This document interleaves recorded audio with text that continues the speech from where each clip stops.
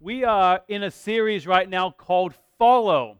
And the thought behind this series is that we are following Jesus Christ. And the Bible uses the term disciple. The word disciple simply means a follower. And that's exactly what we are supposed to be, is followers of Jesus Christ. In the past weeks, we've talked about the fact that what does it look like to be a follower? A follower knows truth. And thank God, because as a follower of Jesus Christ, I don't just have to hope I know truth. The Bible says that these things have I written unto you, that you may know that you have eternal life. Then last week we looked at the fact that a person who is a follower of Jesus Christ will be hungry, will be spiritually hungry. The Bible says that we will hunger and thirst for righteousness. And then this morning we're going to be looking at the privilege that it is to know God. As a follower of Jesus Christ, we actually have a relationship with the Creator of the universe.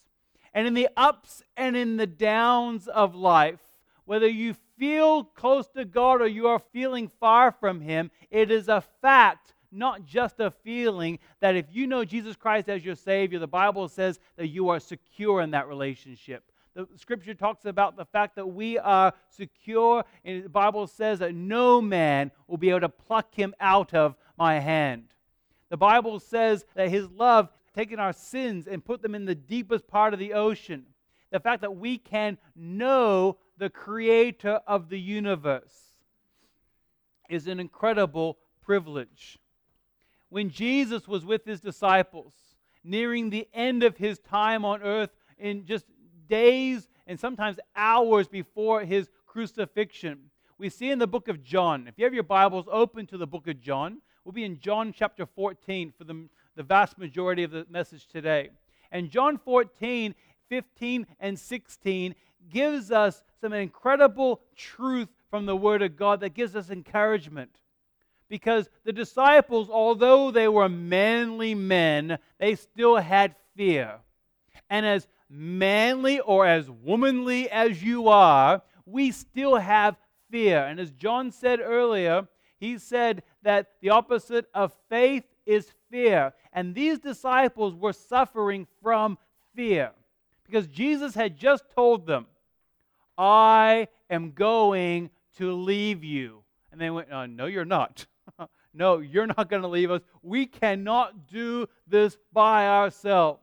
And you ever had the sinking feeling when you've got bad news? You can't fake it, but you remember it. You goes, oh, that sinking feeling in your stomach when you've received news that is bad news, or news that you think, oh, how am I going to do that? Jesus assures His disciples in John 14, verse number 1. In the end of chapter 13, He tells them, I'm going to leave you. The beginning of chapter 14, He says, let not your hearts be troubled. One of the most beautiful sounds now that it's past. When I had infants and when I had toddlers, it was tiring and a lot of work. But now I look back on it, 10 years later, it's like, oh, weren't they just wonderful days? Don't worry, those of you who have toddlers, the pain will just lessen in time, and you have fond memories about these days in the future. But I remember my kids calling out when they would get hurt, Dad, with the top of their voices, and you come as a big hero, and you take care of them, and they give you, I still get hugs from all of them, and you get hugs, the big hero dad is there. About 10 years ago, I was sitting on a bed using a very, very sharp pocket knife to do something dumb. And I was cutting away, and I slipped, and I cut my finger, my index finger here, very, very deep. In fact, 10 years later, it's still numb beside it. I called out, did not call out Dad. I called out, Tammy! Now, if you don't know, Tammy's my wife. And I called out Tammy, and you know what's amazing is, I call Tammy's name all the time, and she ignores me. But I called out Tammy, and she came running, and literally blood was all over the bed blanket. I had to go dry clean it. It was gross. Later on, when I was a little better and less faint, I said, Tammy, you've never run like that before. She goes, yes, but you've never cried out like that before. And there's something about the desperation of crying out, God, I need you. God, I cannot do this on my own. And some of you are in a place possibly right now when you are sitting right where you are and saying, God, I need you where I am right now. And if you're not feeling like that, you probably will in the very near future feel that you desperately need God because you cannot do this on your own. God's called you to do something, or has been lost in your life. There's uncertainty in the future. Maybe it's in your employment. Maybe it's relationally. And you go, God, I cannot do this. Let's go back and see what Jesus told his own disciples when he gave them some of the worst news of their lives. I'm going to leave you. In John 14, verses 16 through 18, Jesus gives them the assurance of sending the Holy Spirit to earth. And he says in verse number 16, and I will ask the Father, and he will give you another helper to be with you forever, even the Spirit of truth, whom the world cannot receive because it neither sees him nor knows him. You know him, for he dwells with you and will be with you. Verse 18, I will not leave you as orphans. I will come to you. It's a fact, not always just a feeling, that God is with us. If you know Jesus Christ as your Savior, the Bible teaches the Holy Spirit is inside of you. He is not leaving you by yourself. And this morning's principle, and every single Sunday we have a principle that we seek to apply to our lives. And this Sunday, it's a very, very simple one. A follower of Jesus will know God. And that rolls off my tongue really easily. But you stop and think for a moment, the creator of the universe who knows the beginning from the end, he knows the intricacies. The Bible just says to help us understand how much he knows about us. He even knows the hairs on our head. He knows your very thoughts. He knows the good and the bad of you, and not just of you, for everyone in the world. And the smallest intricate thing, if you've ever seen videos and incredible documentaries where they go into microscopic down to your blood cells and see all that's happening within your blood cells and realize that God is in the control of all of that, it gives me a great deal of assurance. But how can you and I know God? There's three things. There's 3 points that we're going to walk through very, very quickly this morning. First of all, we know God because of the Word of God. Second is because of the works of God. And third is the will of God. And we find this all by simply outlining John chapter 14 in a few different verses. So what we're going to do is we're going to walk through this assurance passage that Jesus gave his disciples and seek to apply it to our lives. Because you will need this, whether you need it now, but you will need this in the future. It says this in verse number 1 of John 14. Let not your hearts be troubled. Believe in God, believe also in me. Verse number 7. If you had known me, you would have known my Father also. From now on, you do know him and have seen him. Philip said to him, now Philip is one of his disciples, one of his close followers. Lord, show us the Father, and it is enough for us. Jesus said to him, have I been with you so long, and you still do not know me, Philip? Whoever has seen me has seen the Father. Can you say, show us the Father? Do you believe that I am in the Father and the Father is in me? The words that I say to you, I do not speak on my own authority, but the Father who dwells in me does his works. Believe me that I am in the Father and the Father is in me. It's kind of a tongue twister back and forth, but Jesus is assuring them, God the Father, he's in me. I'm doing the works of the Father. Or else believe on account of the works themselves. In verse 12, truly, truly, I say to you, whoever believes in me will also do the works that I do, and greater works than these will he do, because I am going to the Father. Whether you ask in my name, this I will do, that the Father may be glorified in the Son. If you ask me anything in my name, I will do it.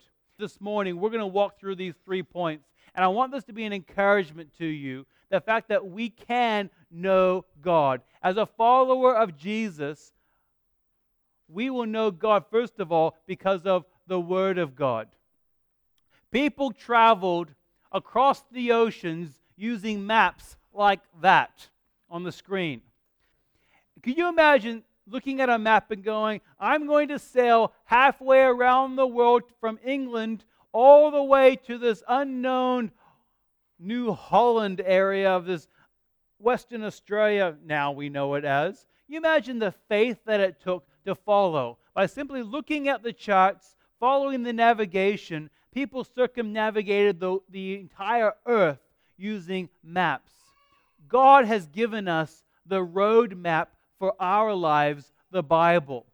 He's given us a tool to use so that we'll know the direction we're supposed to be going. In John 14, verse 10, it says, do you believe that I am in the Father and the Father is in me? And he says this, the words that I say to you, I do not speak on my own authority. As a follower of Jesus Christ, when I speak, as a pastor, when I speak, I don't try to speak my own words. In fact, one of the greatest fears that I personally have as a pastor is that I will tell you something that is not biblically correct. It's an absolute fear of mine. So therefore, everything that we say, we try to go straight back to the Bible. It's not my opinion, it's the authority. And Jesus did a similar thing. Even though He is God, and He was God at that time, He said that I speak on the authority of my Father. We call ourselves, as a Southwest Baptist Church, our goal is to help you become followers of Jesus Christ. The term I often use is we help you become who God created you to be, not who the church wants you to be or who I want you to be. It's who God created you to be. And therefore, we go straight back to the Bible. What does the Bible say? And if the Bible says it, we will carry it out. We will seek to do it. If the Bible doesn't say to do it, we won't do it. And that's incredibly liberating because we don't have to worry about pleasing so many various things. We just go straight back to the source, to the map of our lives. And this map is the Bible calls itself a living word. In Hebrews 4:12, it says the Word of God is living and active. When I was a young teenager, I came to a realization that wasn't particularly profound, but it was for me. At my IQ level, it was incredibly profound. The profound thing was, the same Bible and the same God that my grandfather served and the same Bible that he read is the same Bible that I read today. I know it's not particularly profound. You go like, duh. But you think about it, the same God who loved people thousands of years ago is the same God that loves you, who will love your children, who will love your great-great-great-grandchildren if God allows to see fit the world to last that long. It's the same God. It's a living word. It says it's active. And it's active in our lives. It says it's sharper than any two-edged sword, piercing to the division of the soul of the spirit, of joints in the marrow, discerning the thoughts and intentions of the heart. It goes straight down. Now, be honest with you, I am by no means a warrior. I know that my body doesn't say that, but yes, I'm not a warrior. From my understanding of a two-edged sword, one of the benefits of a two-edged sword in the ancient times in battle was that you didn't just have to go down one way. You can go down one way and then come back the other. It can hit you on coming to you and hit you coming back. And the Bible is very similar. It gets you coming and gets you going. It gets you and hits you in exactly where you need to be touched. The powerful Word of God, because it's a living Word. But it's also not just about hurting you and make you feel bad. In fact, guilt is a horrible motivator. We also have the fact that it's a loving Word. The most famous verse in the Bible, a verse that I'm going to challenge you to memorize if you yet to memorize, John 3:16. And as you memorize it, I want to challenge you to personalize it. Put your own name in there. For God so loved the world, put your own name in that verse. And begin to realize that God didn't just love the world, which He does. He also loves you. He loves you as an individual. And the Word of God is how we can know for assurance that we are a follower of Jesus Christ. But not only a as the Word of God, a follower of Jesus Christ knows God because of the works of God. 400 BC, a man named Plato, who is very well respected in our society, who I don't believe was in any way a follower of Jesus Christ or a follower of God. 400 BC said this about knowing the Creator God of the universe. To find out the Father and Maker of all of this universe is a hard task. And when we have found Him, to speak of Him to all men is impossible. I propose to you that's absolutely incorrect. Thank God that is totally incorrect. Because the very next verse that we were to read in verse number 11 says this: believe me that I am in the Father. Talking about the Father, the Creator of the universe. The Father is in me, or else believe on account of the works themselves. God has done incredible works. You begin looking around in our creation, and I love nature documentaries. My kids, they roll their eyes, but I love them because you learn about the intricacies of life, and it gives you a greater appreciation for the things that you see when you have greater understanding about God's creation. And you look at it and you go, wow. And that's just creation. And as you look at your own body and the fact that what has God has done in you, you think, that is amazing. My brain says move, and it's moving. It's amazing. And it works. We have an incredible God. And the works of God are often represented in the Scriptures by names. In ancient times, names were very specific. You were known, and the name that was given to you was often given to you because of a circumstance that was around your birth or something as a prophecy about who you were. There was a man who is recorded in 1 Samuel chapter number 4, his birth was surrounded by a bunch of death. The Philistines had come in and conquered Israel. They had taken the Ark of the Covenant, which is a representation of God on earth at that time, and they had taken that, and then also this young boy, his father and his uncle and his grandfather had all died, and when he was giving birth, his mother died in birth, and the last thing the Bible records of her before she died was to say, call him Ichabod, which doesn't really mean a whole lot to you and I, but it means the glory has departed from Israel. You imagine your entire life carrying around, yes, what a beautiful name, Ichabod. The glory has departed. You carry that around as a title. There's another man named Jabez. Now, some of you, as mothers, not fathers, but mothers, when you were giving birth, you probably could relate to Jabez. Because Jabez means born in pain. Basically, he walked around for his entire life because he caused his mother a whole lot of pain in childbirth, and so she named him, You Hurt Me a Lot. And that was a name that he carried around. There was another man who's in a positive, I use two negatives, let's use a positive, the name Isaac. When Abraham and Sarah had their son, they named him Isaac, which means laughter, or God has made me to laugh. And throughout the Scriptures, we see names given to God to help us understand some of the attributes of God. And to help us understand who He is in more than just a distant God, God out there, but He's relational. And there's dozens upon, in fact, hundreds of names of God. There's names of Jesus and names for the Holy Spirit to help us put into our mind who this God is. And I have just a few of them today that I want to encourage you with. And God says to us, this is who I am. He says, I am Abba, your loving Father. He says in Romans 8, you receive the spirit of adoption as sons, by whom we cry, Abba, Father. And verse 16 goes on and says, we are children of God. Now that's a real relational term. It's dad. It's a man that's there for me, even when people on earth, even if your own father failed you, your heavenly Father will never fail you. He says that I'm your loving Father. God says, I am El Dia. And El Dia, the word El, the beginning part of that means God. And the second part of that means the explanation, the God who knows everything.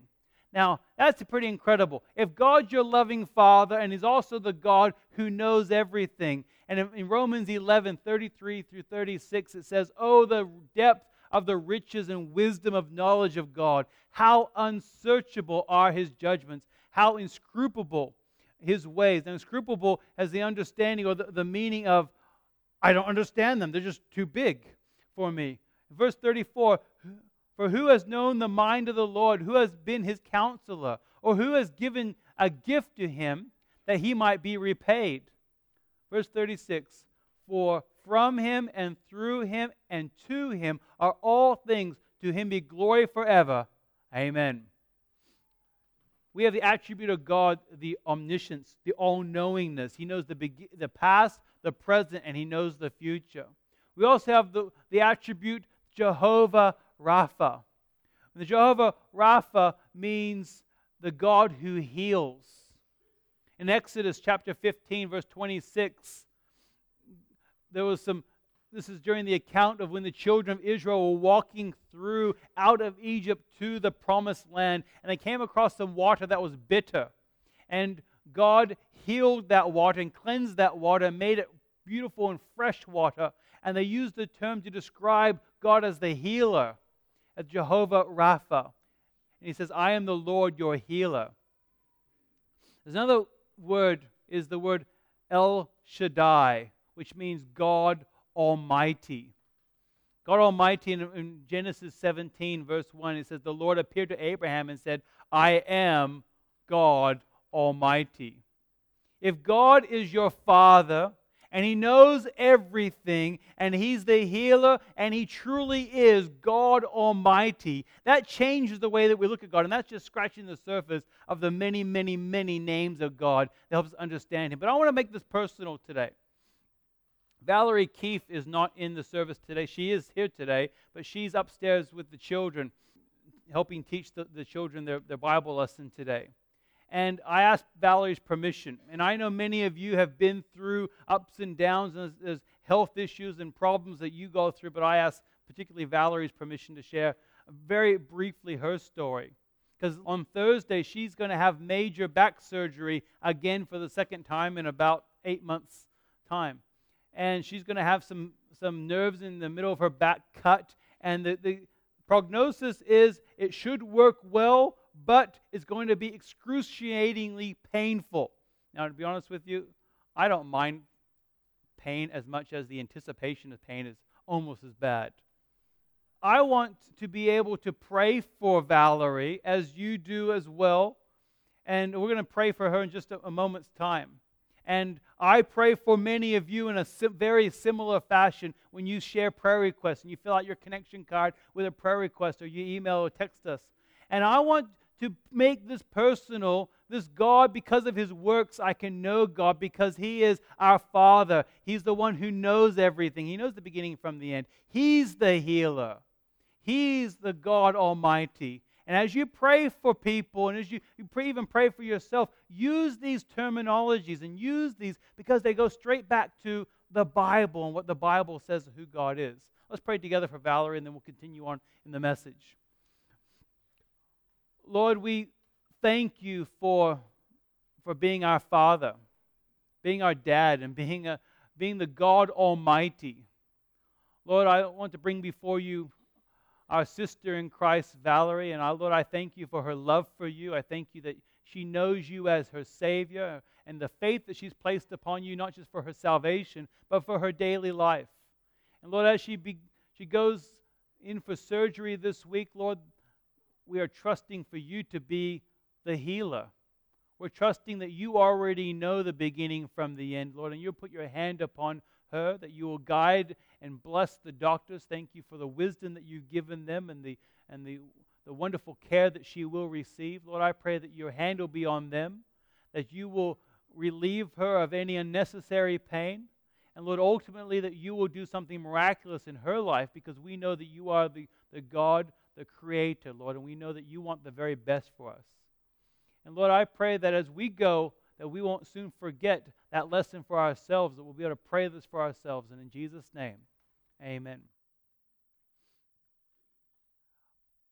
You must make it personal. If I really am a follower of Jesus Christ, and I can know Him because of His Word, and I can know Him because of His works, I can also know that God has a will for my life, a plan for my life. A little commercial break for next Sunday's message. Next Sunday, we're going to be talking about, as a follower of Jesus Christ, we can live life with confidence moving forward because He has a will. In verses 12 through 14, it says, "Truly, truly, I say to you, whoever believes in me will also do the works that I do. And greater works than these will he do, because I'm going to the Father." Because He's going to be sending down the Holy Spirit. Verse 13, "Whatever you ask in my name, this I will do, that the Father may be glorified in the Son. If you ask me anything in my name, I will do it."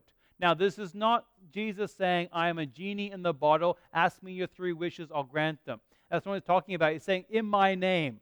If you're asking the will of the Father in Jesus' name, you will be answered. There's certain prayers that God, I believe, desperately wants to answer.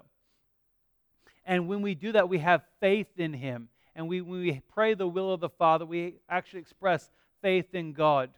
In Matthew chapter 7, verses 7 through 11, it gives the account of asking and it will be done to you. And it gives the illustration of the fact that it's a lesser to greater.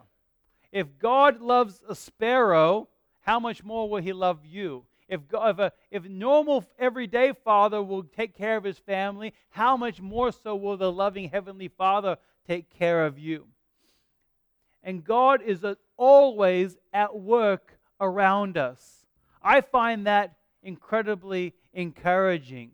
It's not like us having to get God going and wake Him up. It's God's already at work. It's up to you and to me. And here's the key: to join God in His work. It's not God joining us in my work. It's us joining God in His work. And it's a very different, it's a change in perspective. Because when we pray to God. We pray in the power of the Holy Spirit. He's the one that guides us. Later on in that passage, Jesus teaches on the Holy Spirit, and it says that the Holy Spirit will guide you into all truth.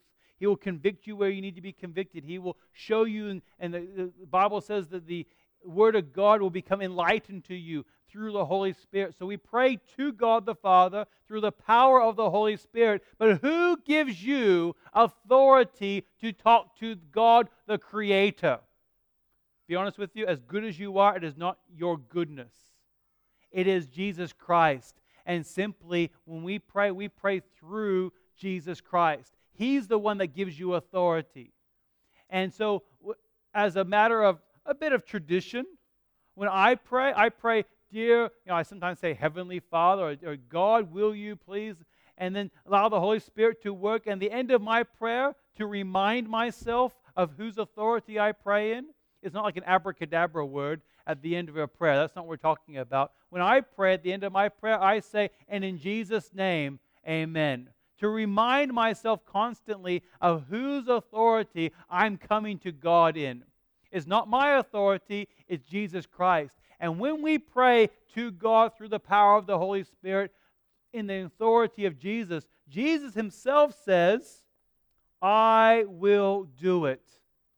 You ever thought that you are an answer to somebody's prayer?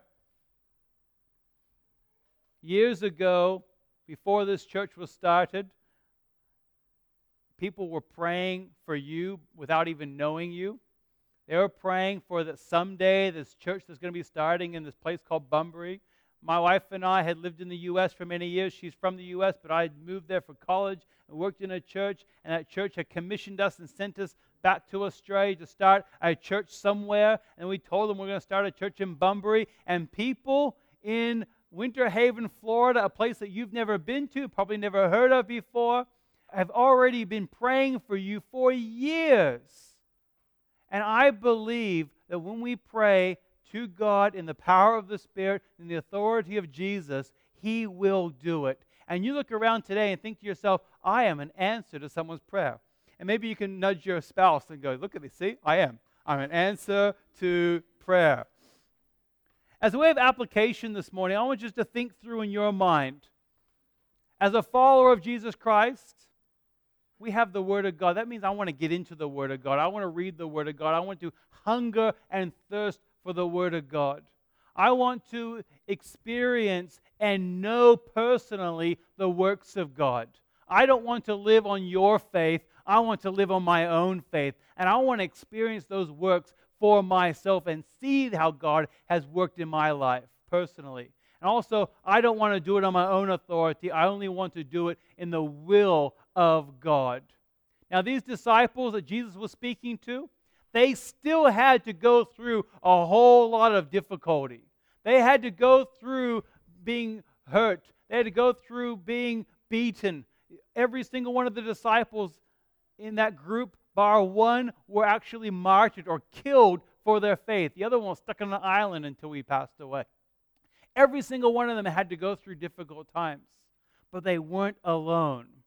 And they never were alone for one moment of one day, because God had said through Jesus, I'm going to be with you. I'm not going to leave you as orphans. So I have 3 questions for you this morning as a way of conclusion.